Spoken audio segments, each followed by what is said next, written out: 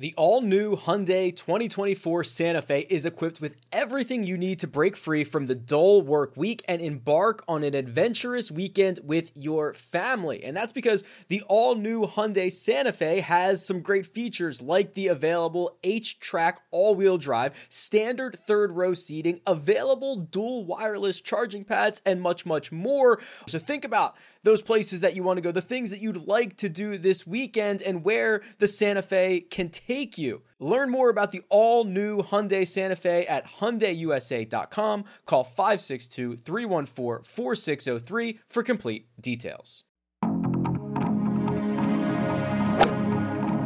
Freaking first cut. Golly.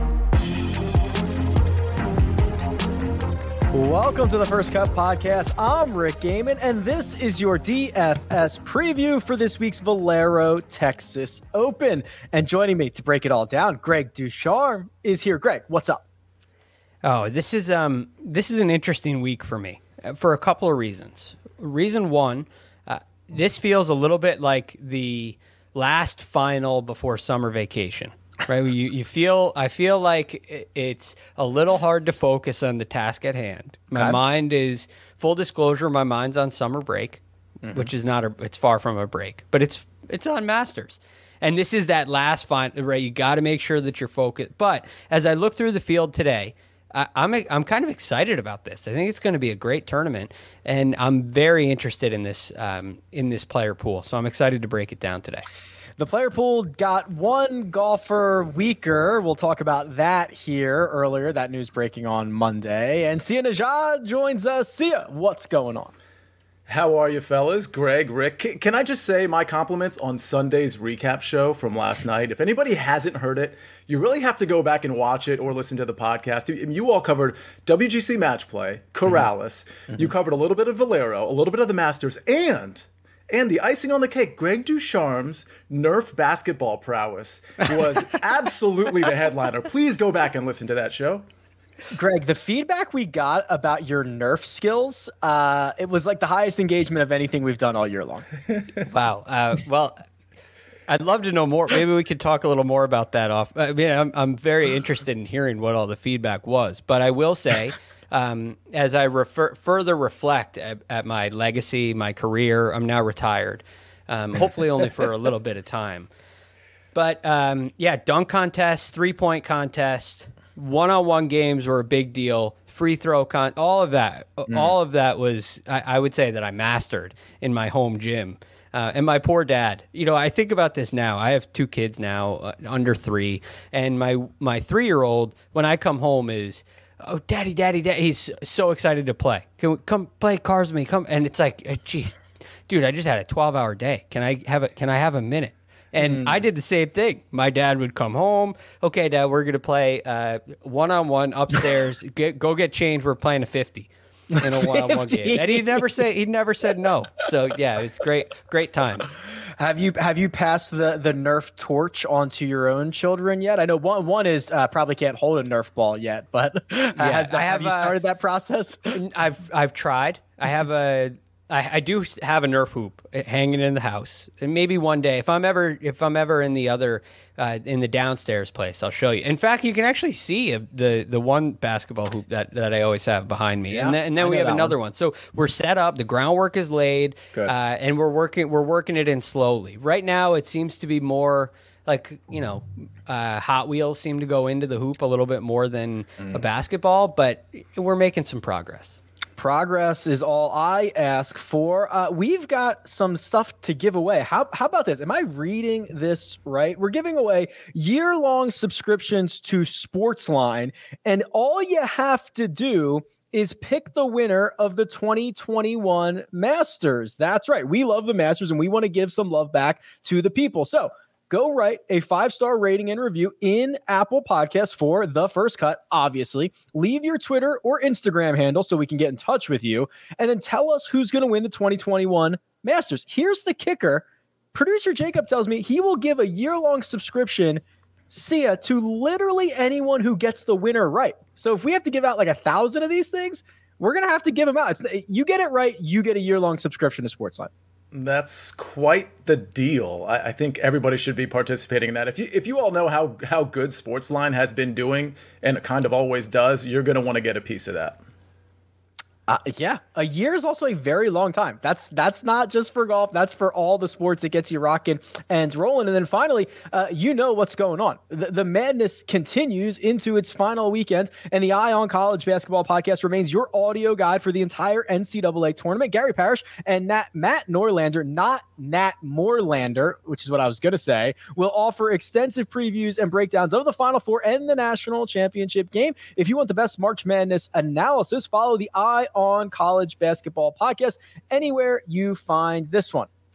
Gentlemen, it's Valero Texas Open Week. Greg, as you mentioned, this is an event that might be a little bit of a look-ahead game, but we are at TPC San Antonio, the place that we have been since the start of 2010. And what I want to do is I'm actually going to pull up some data visualizations from my site here, Greg, from rickrungood.com, so we can talk through TPC San Antonio. I can point out things as we go along here, be a bit more interactive with the chat. Hey, if you want to talk about Carlos Ortiz, I see it in the chat. We'll get to Carlos Ortiz, but Greg, let's start with what we expect from TPC San Antonio this week.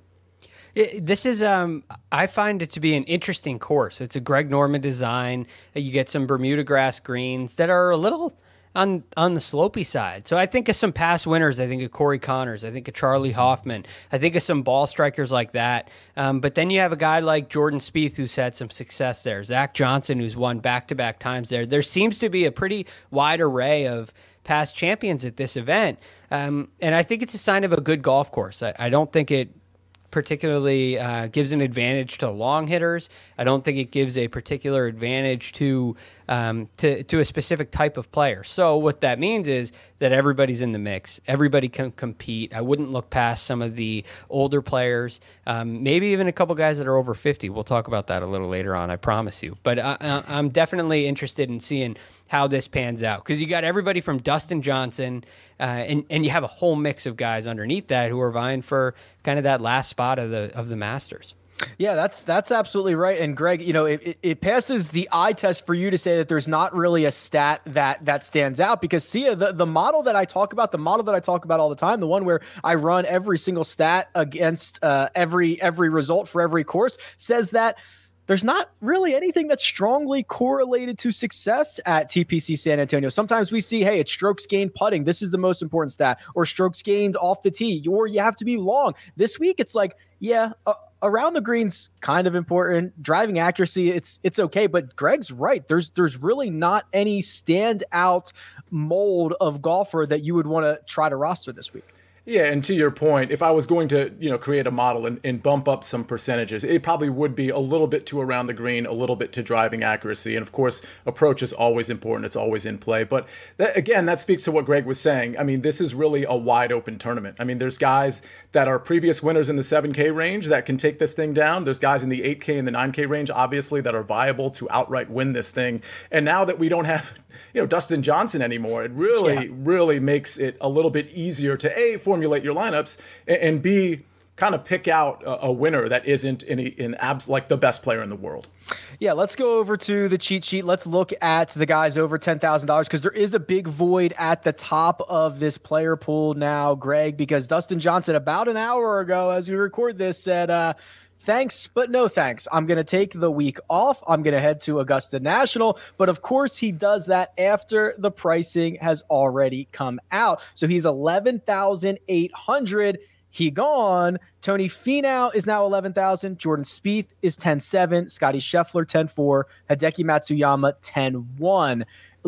Let's talk about DJ real quick, Greg, because would you have considered him for this week? And how much differently does this change your lineups moving forward? Yeah, I was strongly considering him. I had a feeling that he was in this event kind of with, I don't want to say revenge in mind. That's probably strong, but there was a frustration level. There was a disappointment level from the week before. What's so fascinating is he's a late entry and then a late withdrawal, right? So that doesn't really, it tells me it almost proves the point that he was in this event for an emotional reason. He made an emotional decision after losing to Kevin Na on Friday, and it gets him into the event. And then all of a sudden, once he calms down, he says, you know what, it's probably not the best idea. I think I need to take this week off to best prepare for Masters. So yes, I did like him. I saw something in DJ last week where I felt like he really cared. He was really grinding it out in his matches,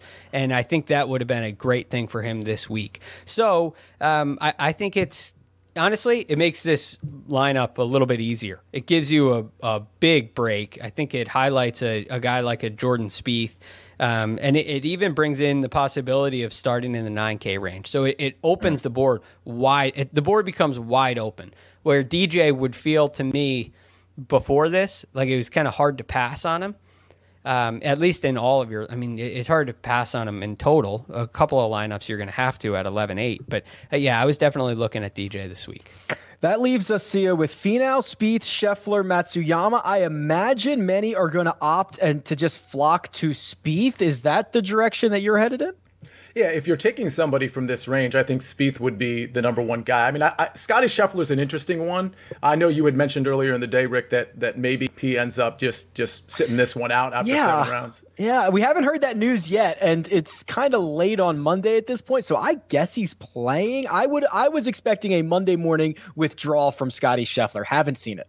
Yeah, and we'll see. I mean, obviously, if anybody can rebound, I mean, he's kind of like an all-around athlete here. So, I mean, I think he can endure the 7 rounds and then, have a couple days off and then get warmed up for this Valero Texas Open. So, I would probably go in the order of Spieth and then Scheffler. I mean, these are both Texas boys too, so that helps. And then maybe Finau. I'm not really going to be on Hideki. I don't see the justification there. But like Greg said, I think I might start in the 9K range, which you guys know I like to do a lot too. And by the way, if I may, did DJ did he just realize that maybe like Kevin Na wasn't in this tournament? He's like, oh, he's not playing in it, so I'll just duck out. Like I'll wait for the Masters. He literally rage registered. Like you rage quit like a video game, right? When things are going sour and you're like, I'm gone. Just like flip off. He was like, I just got beat by Kevin Na and I just failed to get out of my group and I have like 10 minutes to get myself into the Valero and take it out on the rest of the field. And he gets in, puts his name in, and then he, sleeps on it again. He's like, nah, I'm good. I'm just going to go to Augusta now. That's exactly what I think happened. It's your classic tilt register for those in betting circles.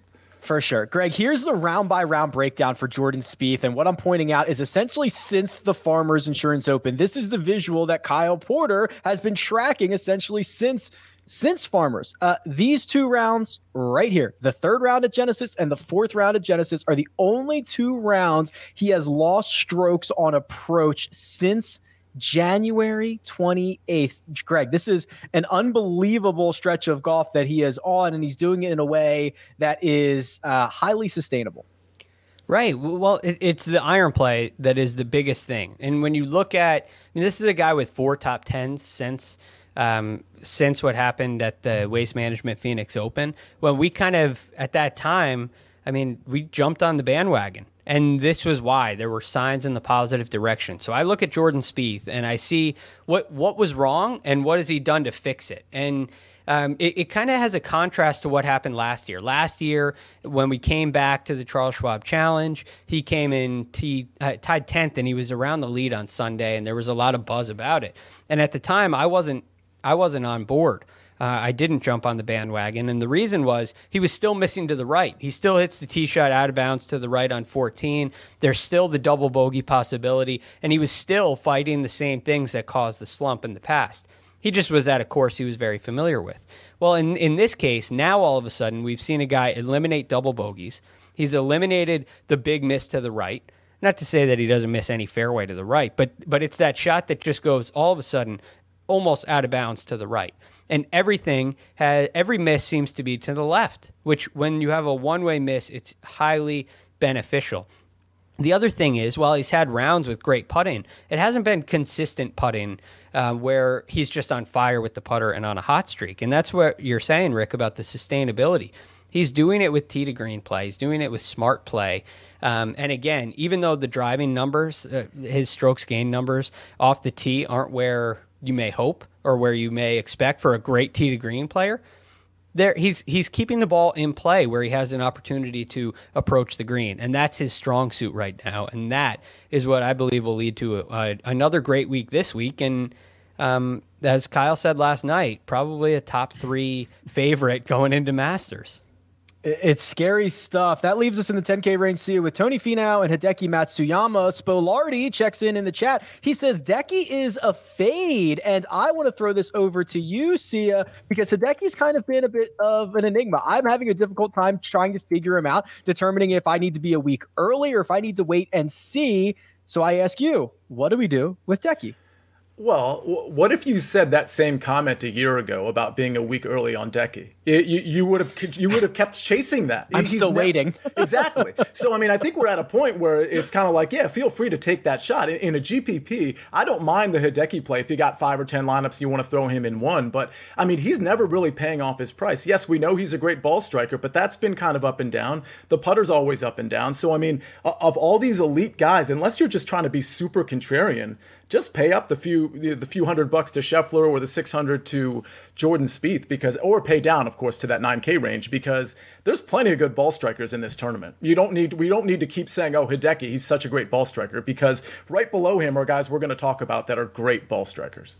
Yeah, you can see, Greg, there was a stretch from maybe the end of 2020 into the start of 2021 where Hideki kind of lost the iron game, the approach game. He's starting to get it back. He's gained strokes in 4 consecutive tournaments, but he doesn't have the driver that we have normally seen. And of course, the putter is always going to misbehave. So that's why I just see him as a big question mark. I don't even know what his floor is anymore, and I'm not even sure I know what his ceiling is anymore. I find him to be one of the most difficult guys to handicap.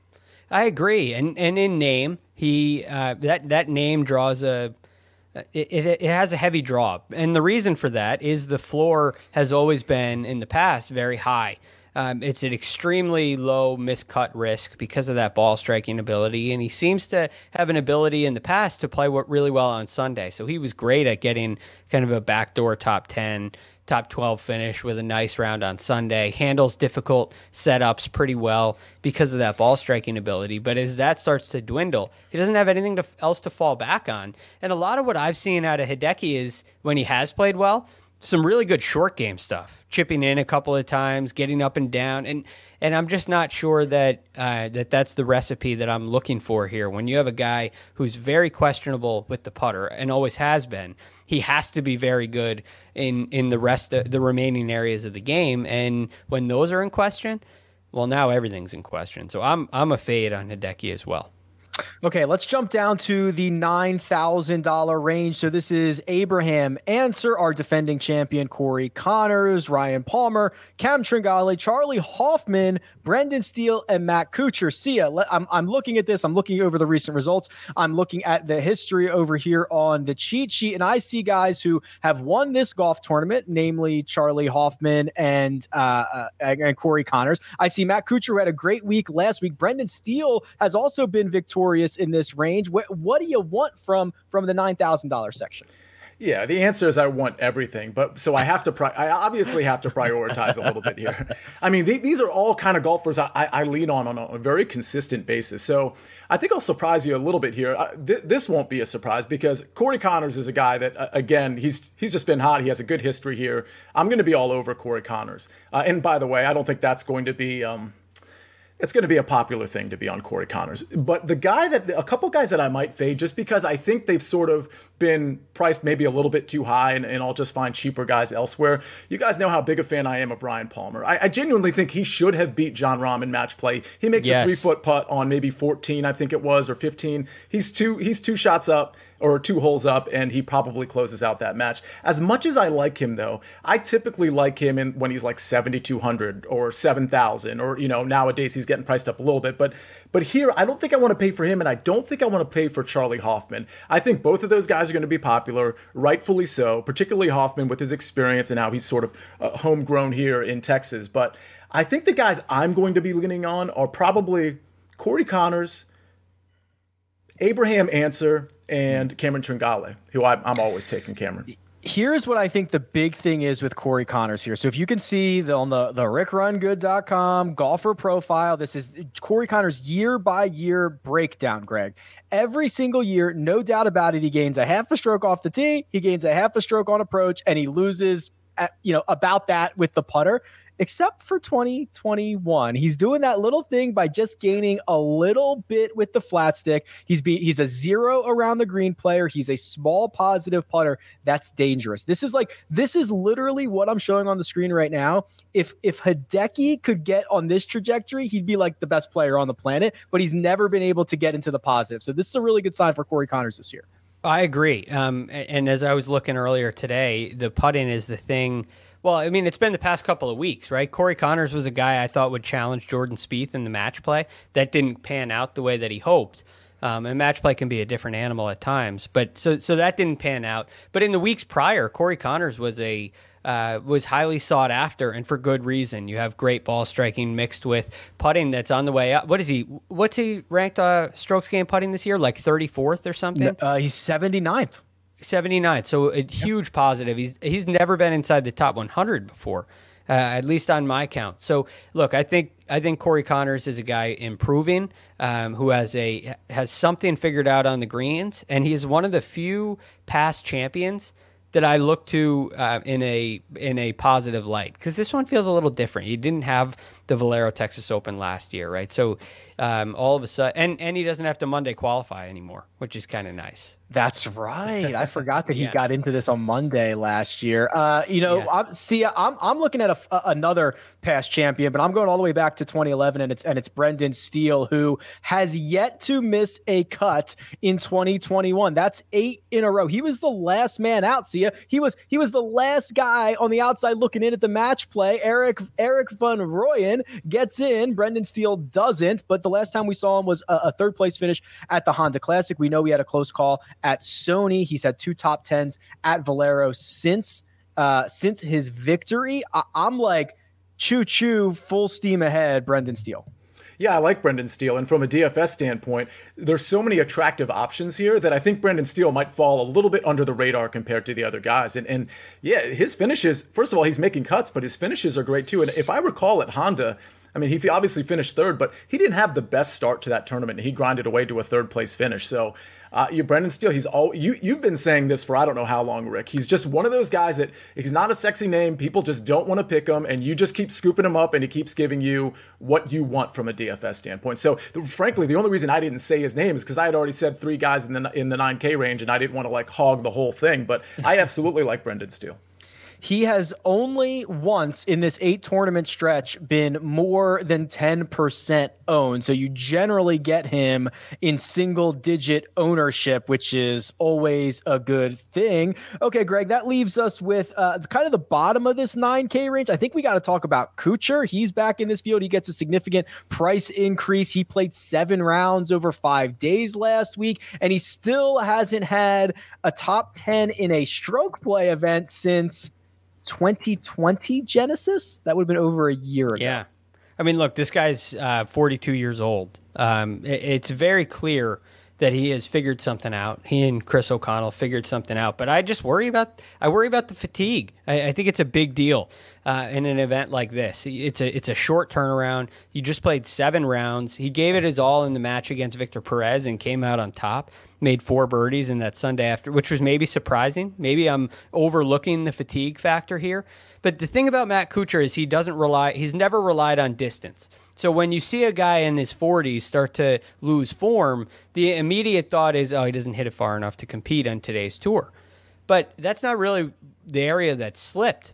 It slipped in his iron play. It slipped in his putting. It slipped in the other areas of the game where he just wasn't in good form. He wasn't swinging well. And what I saw this past week was a guy that was swinging really well, who was really clutch, who was putting really well. So he's got to be extremely confident. I worry about the fatigue factor. And when I'm looking at a group that has a guy like a Charlie Hoffman, a guy like a Ryan Palmer, who, as Sia pointed out, he should have won that match against. He just couldn't beat Jon Rahm. He couldn't get past. He's older than Jon Rahm, but it's almost like he was playing against his big brother, and he couldn't. He just couldn't close the deal. He just didn't want to. He didn't want to win that match. It was so that was kind of a different animal. But Ryan Palmer played some great golf last week and only had to play 3 matches. So because of him, because of Charlie Hoffman, I have a hard time going with Matt Kuchar and taking on that fatigue risk. Interested to hear your thoughts on what his popularity will be, because that could go one of two. Everybody could stay away because he played 7 rounds last week, or some people might say, well, he's playing well, he's back, I'm going to go with Kuchar. So interested to hear about that. But Charlie Hoffman, his record here is unbelievable. We have to talk about him. His record's unbelievable. He has 11 top 25 finishes in 14 starts at this event, including I think he was fifth in 2019. So I'm looking at Charlie, who's in rounding into good form, and I think he's almost a must play. Okay, well, I'm glad that's your take, because I think Sia's take is a little bit different. But let me set the table on this. Charlie Hoffman, in the midst of his best, I will call it, let's call it ball striking season of his career, at least in terms of strokes gained approach. His strokes gained off the tee number is great as well. He's 18th on tour in the approach number, and Sia, he's putting together some great finishes. He was kind of terrible on Sunday at Punta Cana. He started the day, I think, 3 shots off the lead. He was in the thick of it. He finished 34th, so he obviously had a poor Sunday. I think you're concerned about either ownership or price, or maybe both.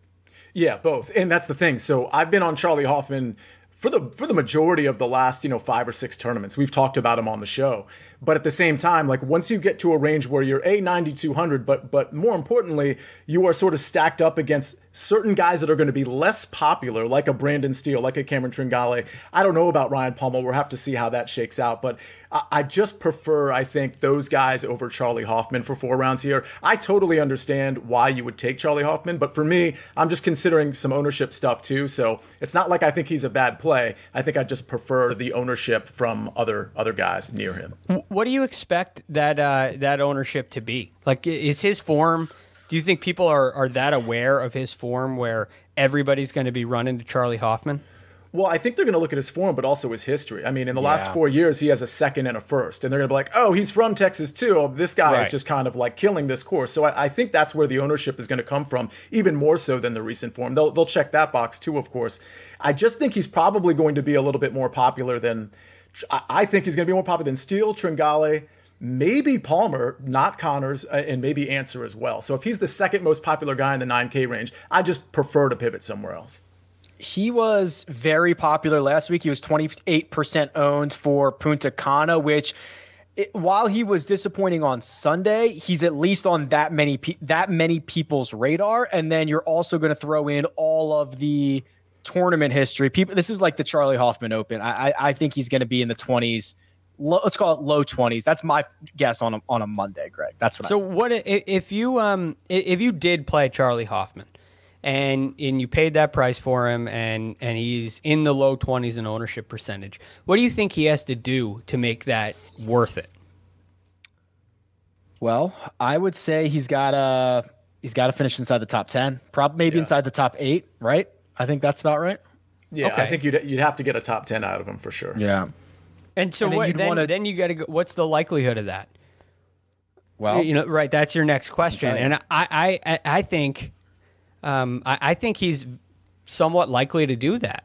So I wonder, maybe there's a risk because he's going to be so popular. But the guy came in 2nd last year. He won in 16. He had back-to-back top, tied 11th before that. Like you said, it's the Charlie Hoffman. This record is unbelievable when you look at it, and he's in such good form. I think it's going to be hard for me to go away from him. Let's try to do a little game theory here on the spot. William Hill has Charlie Hoffman at plus 335 to finish inside the top 10. So that would essentially imply that he's going to do that a little less than like 25% of the time, math off the top of my head. So in that theory, Sia, if we say, okay, he's going to finish inside the top 10, that's he's going to pay for himself 23% of the time. If we project that 25% of people have him, you should not play Charlie Hoffman. If we project that like 18 have him, you should play him. We are obviously splitting hairs, but that would be the game theory behind it. Yeah, and then I think you could also gauge the upside of those around him that you could pick in place of Charlie Hoffman too. And if their upside, if you consider their upside to be as good or better than Charlie Hoffman, then it's a decent pivot, particularly when you consider ownership percentage. Okay, we are going to get into the 8K range. We're going to take a quick break first, but before we do, John in the chat wants to know who needs a good result to get into the Masters. Essentially everybody who's not qualified, John, but the ones you're going to hear are Ricky Fowler. Joel Damon's victory did not get him in last week. He still has work to do. Greg, it's if you're not qualified, you got to win. That's the only way, right? Right, so you're looking at guys that are outside the top 50 in the world, and your last chance, your last hope is winning this event. And we've seen this a number of times in the event before Masters. Traditionally, it's not the Valero Texas Open. It'd be like the Houston Open, where we saw Ian Poulter get a win, and he got into Masters that way. And Matt Jones also comes to mind, getting into Masters by winning the Houston Open. So there are a couple of examples in the past that have kind of created some great stories. And there's a very good possibility that happens again this week, especially with DJ out at this point. All right, we're going to jump into the $8,000 range. We're going to go deeper. We're going to see if we can find some value. But first, we're going to take a quick break and hear a word from our partners. Did you know that more than 75% of Americans will experience foot pain in their lifetime, but only 10% will seek out a solution for that pain? Those numbers do not add up to me, and I know it can be confusing, the biomechanics of the foot, the bones, the muscles, everything in between, but solving foot pain is simple, and that's where Superfeet comes into play. These Superfeet insoles go into your shoes, give your feet comfort and support where they need it the most, and redistribute the forces that reduce both stress and strain through your entire body, not just your feet. Insoles have been phenomenal for me personally, and they are clinically proven to decrease fatigue, reduce injury, and improve comfort. I can attest to that myself, especially when walking a lot of golf holes that I play. So if you feel good, you play good, you look good, everything works out from there, and it starts from the bottom up. Visit superfeet.com and enter promo code FIRST at checkout for 15% off your first order plus free shipping. Take your business further with the smart and flexible American Express Business Gold Card. You can earn 4 times points on your top 2 eligible spending categories every month, like transit, U.S. restaurants, and gas stations. That's the powerful backing of American Express. 4 times points on up to $150,000 in purchases per year. Terms apply. Learn more at americanexpress.com/businessgoldcard. And we're back. I want to tell you about the all-new Stitcher podcast app. It's been rebuilt from the ground up to make it easier to listen to podcasts on the go or on the revamped web player. That's my favorite part. Stitcher is home to all your favorite podcasts, from classics like My Favorite Murder, This American Life, and How Did This Get Made? That's a good one. All the CBS shows such as Eye on College Basketball, Fantasy Baseball Today, and of course, your favorite, the First Cut Golf Podcast. In Stitcher, you have more control, like setting your download preferences per show and the ability to listen at virtually any speed. 1.25 is the best. Well, with Stitcher, you can listen to podcasts anytime, anywhere. So give the all-new Stitcher a try. Download it in the App Store and at StitcherApp.com/download. $8,000 range. Sia Siwoo Kim, Cam Davis, Lonto Griffin, Chris Kirk, all the way down to the aforementioned Joel Damon, Ricky Fowler, Aaron Wise, and Sam Burns. Who moves the needle for you? Chris Kirk jumps out me right off the bat. Great recent history, great track record on this course. I like Chris Kirk a lot.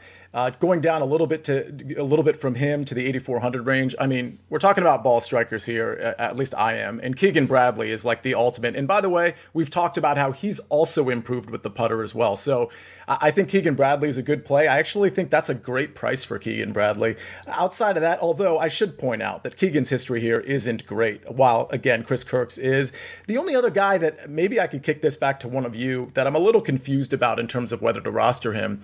We were talking about him glowingly about 6 weeks ago, and now he's sort of fallen off, and that's Sam Burns. I'm really not sure what to do with him, because we know his upside is there. He's just been bad lately. I mean, is it so bad lately that we're not willing to roster him in this tournament at that price? Let's look at this. I'm showing the tournament logs here, Greg, because something is a red flag, and it's not just all the red that you see on the screen. If you go back and look from essentially the start of 2020, he was dynamite with his driver. I mean, week in, week out, gaining 3 or 4 strokes off the tee. He's been horrific since Phoenix. He lost 2.8 at Phoenix. He was a small gainer at Pebble Beach. And then 3 consecutive events in a row, he's lost strokes off the tee. I find it to be a huge concern and a huge red flag when a golfer loses their best weapon, which is what I think we're seeing from Sam Burns right now. And I do think it's going to be quite important this week. Which is another factor here. His record here, he's played here twice in the past. In 2015, he missed the cut, which, I mean, that's so long ago. Fortunately for him, it doesn't really matter because he did shoot 89.77. Sorry to bring that up, Sam. But also, in 2019, he finished tied 23rd, so he answered quite nicely. But I am concerned about the driver as well. It's one of those Greg Norman courses. You heard what Mark Immelman said, all the rocks off the fairway, and there's, you got to get the ball in play around here.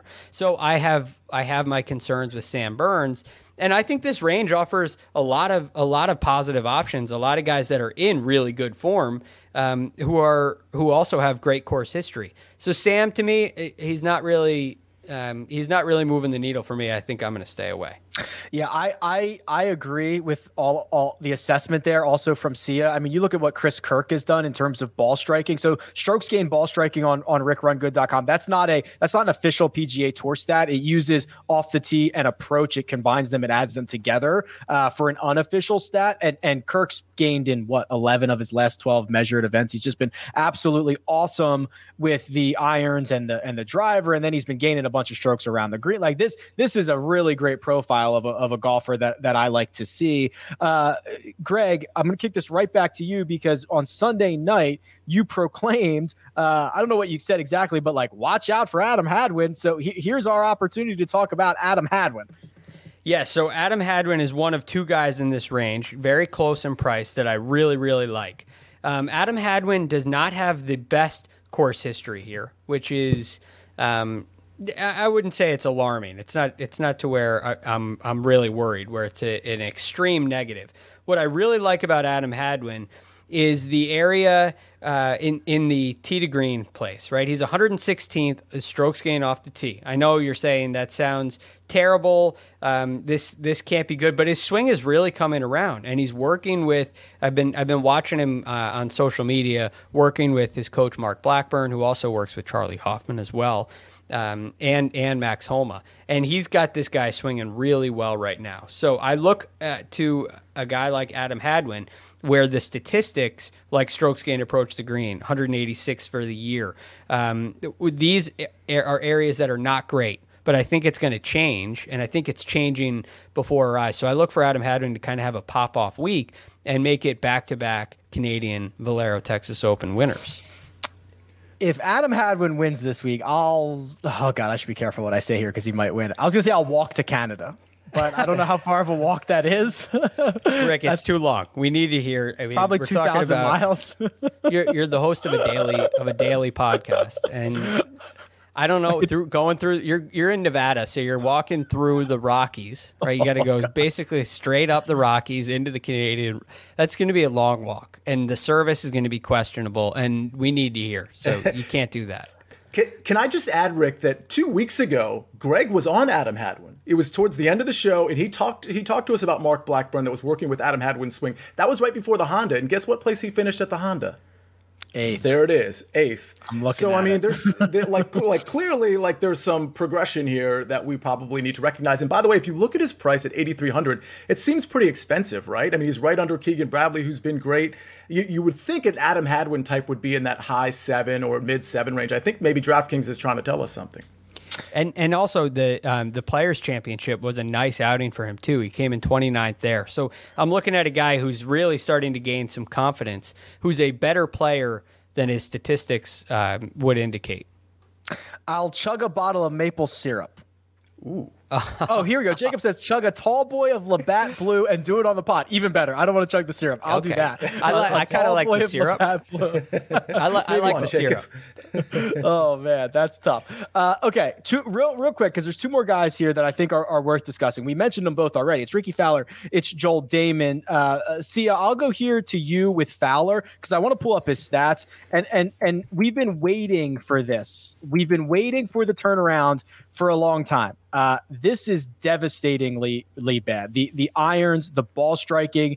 He has lost the putter. 5 straight events he's lost strokes on approach. This is just when you see red in the rickrungood.com database, you're in trouble.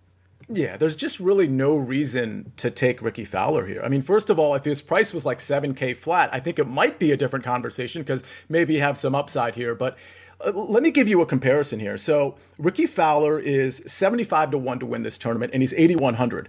John Huh, who's a guy we're going to talk about in a second, who I like in the 7K range, he's 70-1. Bet like shorter odds than Ricky Fowler. He's 7,400 on DraftKings. Now you're not going to see like a ton of those inconsistencies, price versus odds, but in this case, I feel like that's a commentary on Ricky Fowler more than it is John Huh, perhaps.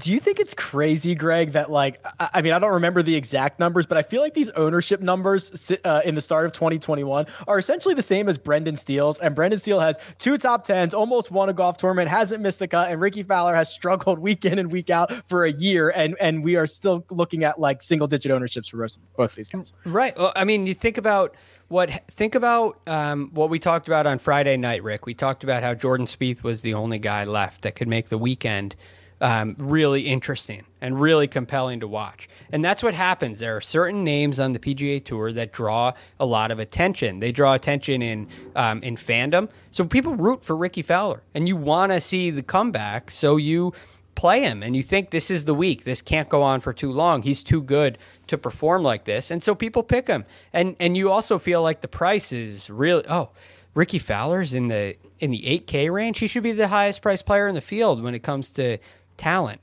But the form doesn't back that up, and I just think his popularity speaks to what kind of ownerships you get out of him. All right, let's bop on down to the $7,000 range. Harold Varner III, Ryan Moore, CH3, all the way down to Tom Hoagie, Russell Knox, Luke List, Bryce Garnett, Cam Champ. Here's what I'm going to do, gentlemen. I've opened up the Holy Grail. I've put in a time frame from the start of 2021, and I've sorted these by strokes gained tee to green. And I'm just going to point out the guys, Sia, that are in the $7,000 range here. So Danny Willett's third in this field in strokes gained tee to green in that time frame. He only has 4 rounds. I'm going to keep going. Here's that name you mentioned, John Huh, 17 rounds, pretty decent sample size, $7,400. He's gaining more strokes per round than Brendan Steele, a guy that I just spent a couple minutes telling you how great he is. And Cameron Tringali, who I just told you, I gave you a couple minutes about how great he is. Yeah, John Huh is great. I mean, obviously you see it right there that the putter hasn't been doing him any favors, but he's a great ball striker. And at 7,400, I just think he's a great value. I don't know what else to say about him. He's one of those guys that doesn't have any name recognition whatsoever. So I do think that affects his ownership percentage to a degree, but I like him quite a bit. I talk about the blueprint all the time, Sia. The Honda was his blueprint. If you can see down here at the bottom of the screen, so he goes 4 consecutive events in 2021, just bleeding strokes on the greens, and he gains a half a stroke over 4 rounds at the Honda. That's the blueprint. John Huh to get inside the top 10, to get inside the top 15, whatever you want to call it. He showed it to us in his last start. Now it's a question of whether he can repeat it. Yeah, absolutely. It absolutely is the blueprint. And like I said, his odds, his sportsbook odds are kind of speaking, it's not like crazy out there, but it's kind of speaking to the fact that this guy that's priced 7,400 maybe should be priced a little bit higher because his odds are reflecting that he's a better golfer than his price. Continuing down the list, Greg, we run into Matthew Neesmith next. He's got 27 measured rounds. He's at 7,100. Luke List is a flat 7,000. He has 23 rounds under his belt. And then Henrik Norlander is 7,100. He has 27 rounds under his belt. Are any of those guys needle movers for you, or would you prefer somebody else in the 7K range? No, I'd prefer somebody else. Okay. Again, not that I'm necessarily against those guys, and I like the tee to green performance, but again, this is a course where there are a lot of different ways to win, and the guy that stands out to me is Andrew Putnam. Andrew Putnam has, in 2019, he was tied 36. He was tied 8th in 2018, and he's playing some really, really nice golf. The Players' Championship didn't go the way that he hoped, but before that, the API came in 4th. He was 5th in Puerto Rico. He was 7th at the Waste Management. This guy's racked up some really nice performances, and he is a great putter. So I think when you combine a course history, he's clearly comfortable at the course. He's 22nd strokes gained putting on the year. I think Andrew Putnam is a guy in this range that is honestly somewhat safe, and I think the upside's pretty good too. Yeah, I'm generally not an Andrew Putnam fan because of how he does it with the flat stick. But at some point, you just have to tip your cap to him and say, okay, he gets the job done. To have 3 top 7s and listen to these courses: Phoenix, so that's TPC Scottsdale, Puerto Rico, and then the API. I mean, like, could you get a more diverse set of courses and fields? And that's always a good sign to me, Greg. Right. It speaks to confidence. He's not a specialist. Like, you have that area on your site, the grass specialists, where you're and those are guys that play well at certain areas. And I wouldn't consider him to be in that category, which is a good thing. So the sign is his game is traveling. It's performing at a somewhat consistent basis, and it's a good opportunity to come off of a miscut at a Players' Championship and come back ready to go and rekindle some of that form that he had in Puerto Rico and in Orlando. Yeah, not only do you get the specialist, you get the anti-specialist, which fortunately for Andrew Putnam, he does not show up on either one of those lists, which is usually a good thing. It means he's right there in the middle. Okay, Sia, the rest of the 7K range, I mean, I see names like Benny On, Sebastian Munoz. I see Phil Mickelson is in this field, Denny McCarthy. This is, of course, the largest tier that we usually get of playable players on DraftKings. So is there anybody else we need to consider here? Denny McCarthy is interesting. We've had some conversations about him, but a couple guys right off the bat. Brandon Grace, I think is maybe sort of in the midst of a comeback here. He's got a great track record on this course, but his recent history outside of the Players is actually pretty good as well. And by the way, if there are windy conditions here, which I expect them to be in that 15 mile per hour range, I think Brandon Grace will be fine with those. The only other guy I'd probably like to mention, because he has popped here and there, I just noticed on your anti-grass specialist, he was either 1 or 2. He was 2 behind Patia. There it is, Doug Ghim. I just think it's a really good price for Doug Ghim if he gives us anywhere near the upside he's given us in the last 4 or 5 weeks.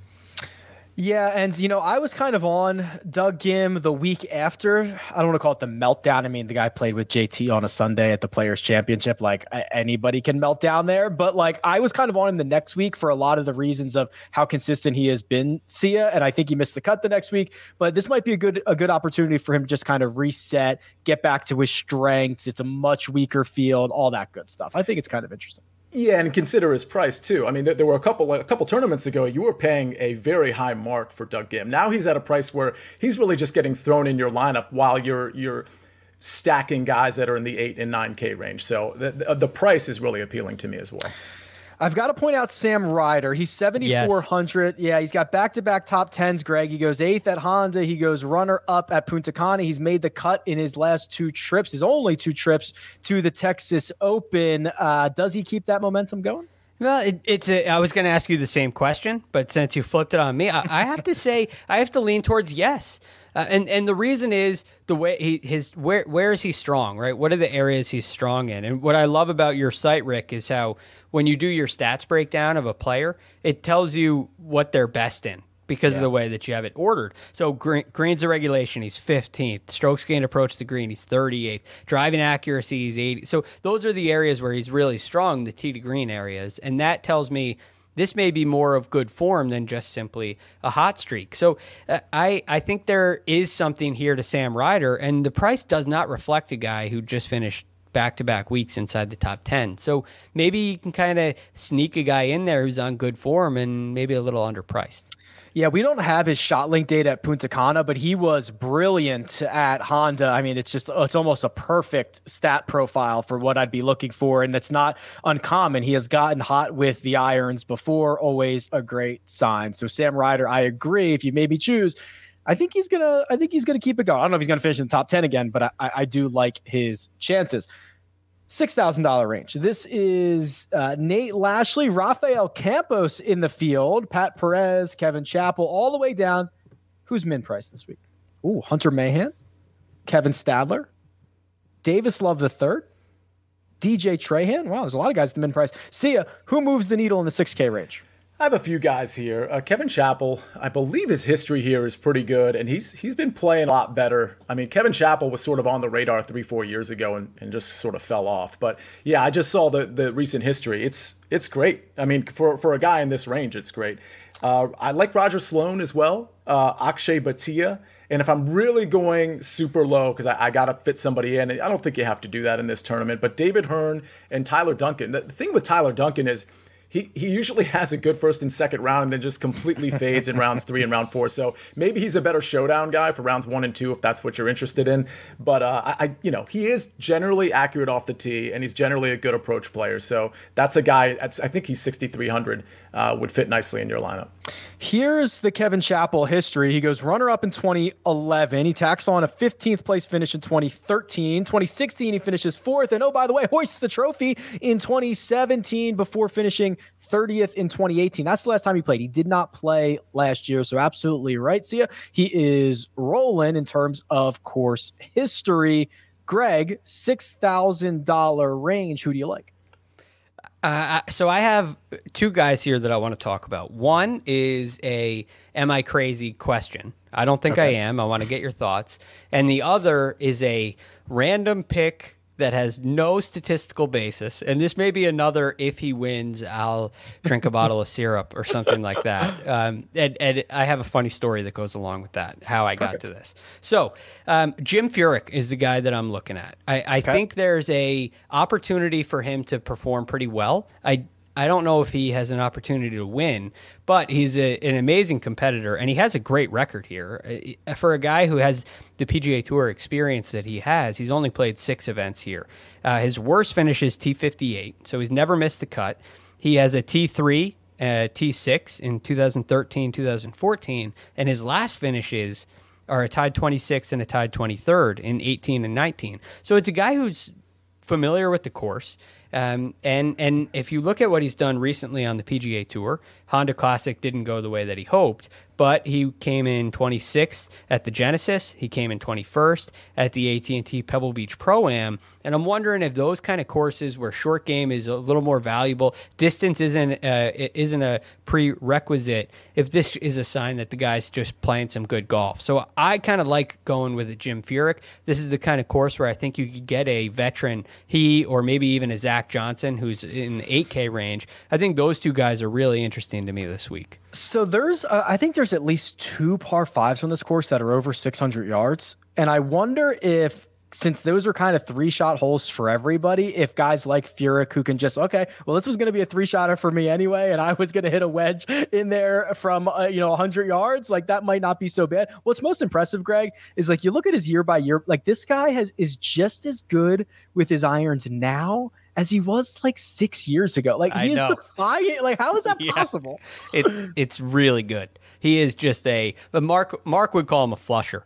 It's one of those guys, the swing, it doesn't look like it. You wouldn't think of him as a great ball striker, but hearing the sound of Jim Furyk hit a ball is impressive. It's just impressive. There's no face rotation in that swing, and that's why it lasts so long. So I wouldn't be surprised if he had a great week this week. Let me give you my story. This is like kind of these are the numbers, right? This is like the lotto pick, a sign from somewhere else. Well, so I'm sitting there on Sunday. I'm looking at my computer. I have the field up in front of me and it has pictures. Right? I'm scrolling through who's playing this week, just kind of getting my feet wet. And my son, who comes up in this episode yet again, he comes over and says, "Dad, are you looking at golfers?" And he's saying, "Are you, who won?" And it's just so random. I said, "Well, that's what I'm trying to figure out. Who's going to win?" And so he sits on my lap, and I'm scrolling through, and he points. He says, "Him," and he points to, drum roll please, Ted Potter Jr. TPJ. Wow. Yep. So I wanted to get that out there. If Ted Potter Jr. wins, you can credit my 3-year-old son, Mac. So we'll see what happens. But yeah, Ted Potter Jr., maybe you take a roll on that. TPJ rocking and rolling. I had one. I don't ever remember my dreams. I don't really ever. I just never remember them. The one dream that I remember is the dream was that I won a Keegan Bradley ticket at 66 to 1, and it like changed my life, and I was like a millionaire after that. And when I woke up, I checked Keegan's number that week, and he was like, I swear he was like 66-1 or 70-1. And I was like, oh my God, like this is it. I've got this. I was like, this is it. I've got my sign. Boom, boom, boom. I'm pretty sure he never even sniffs the cut line. He was like finished like 130th. But yeah, sometimes they work out. Sometimes they don't. So let's go with Ted Potter Jr. this week. Perfect. Love it. Sia, I had Roger Sloan picked up here because while it hasn't been a lot of great for Roger Sloan, he's the only guy in the $6,000 range that can boast 3 consecutive top 25 finishes. And if you could pencil me in for a top 25 finish from anybody in the 6K range, especially someone like Sloan, who I believe is 6,700, I would take it and sprint away from you. Yeah, and that's exactly what I was looking at too. I mean, his recent form is great. He doesn't have much of a track record here. Miscut in 2019. That's all I see. So again, 3 top 25s in the last 3 tournaments. Again, we might be dealing with some wind. He obviously had no problem with that last week at the Corrales. So he's just a guy that kind of pops for me because he might be in a form that would really dictate, hey, maybe this is a 7K guy and he's just, at a 6K price right now. Okay, gentlemen, before we get out of here, any other 6K flyers that we need to touch on? Well, I can't go an entire show without mentioning Cam Percy's name. So nice. Cam Percy is maybe a safe, limited upside play that I'll probably have in a lineup or two. See what his headshot looks like. Does he look intimidating? Oh, yeah. See, of course he does. Oh, that's tough. No, maybe not. So I got one other for our viewers. This is not a 6K guy. This is now cycling back to guys we missed. Do we have to get into Carlos Ortiz? Oh, thank you. Yeah. Yes. Carlos Ortiz came up in the chat. Ho tan. Carlos Ortiz. Greg, thank you very much for bringing that up. So let's talk about Carlos Ortiz, who is in the midst of his best driving season of his career. The game's coming around. It's his best overall season of his career. He makes a ton of eagles. Greg, is there anything else that stands out to you about young Carlos Ortiz?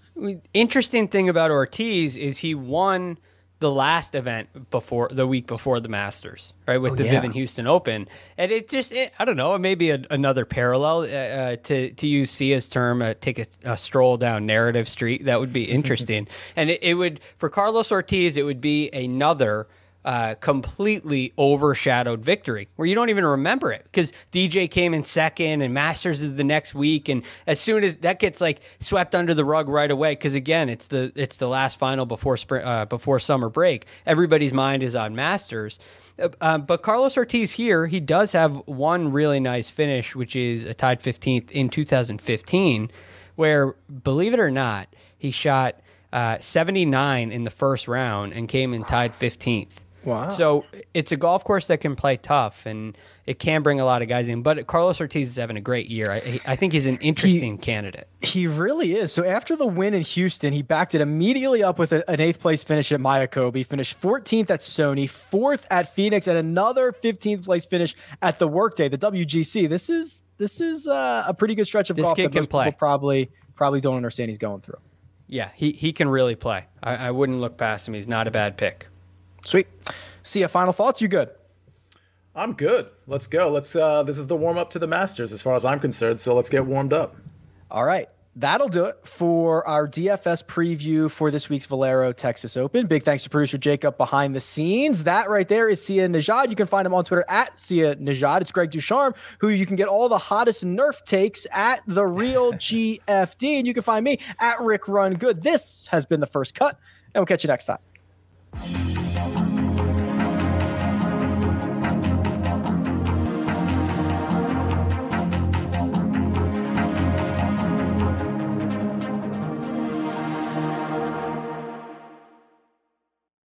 Hey everyone, this is Jimmy Conrad, your favorite former U.S. men's national team player and the host of the Call It What You Want podcast. And I'm here to tell you that Vuori is a versatile clothing brand that speaks my language. It's inspired from the coastal California lifestyle, just like me. Its products stand the test of time, just like me. And also just like me, it endeavors to inspire others to live vibrant, healthy lives. Vuori gear is designed to look great in everyday life while also being perfect for any workout activity. I'm currently rocking the men's Sunday Performance Jogger, and don't let the name deceive you. You can wear these babies any day of the week and in any situation. I'm talking going to the office, running errands, the gym, whatever your heart desires, because Vuori is an investment in your happiness. For our listeners, they are offering 20% off your first purchase. So get yourself some of the most comfortable and versatile clothing on the planet at vuori.com/sports. That's VUORI.com/sports. Not only will you receive 20% off your first purchase, but enjoy free shipping on any U.S. orders over $75 and free returns. Again, go to vuori.com/sports and discover the versatility of Vuori clothing.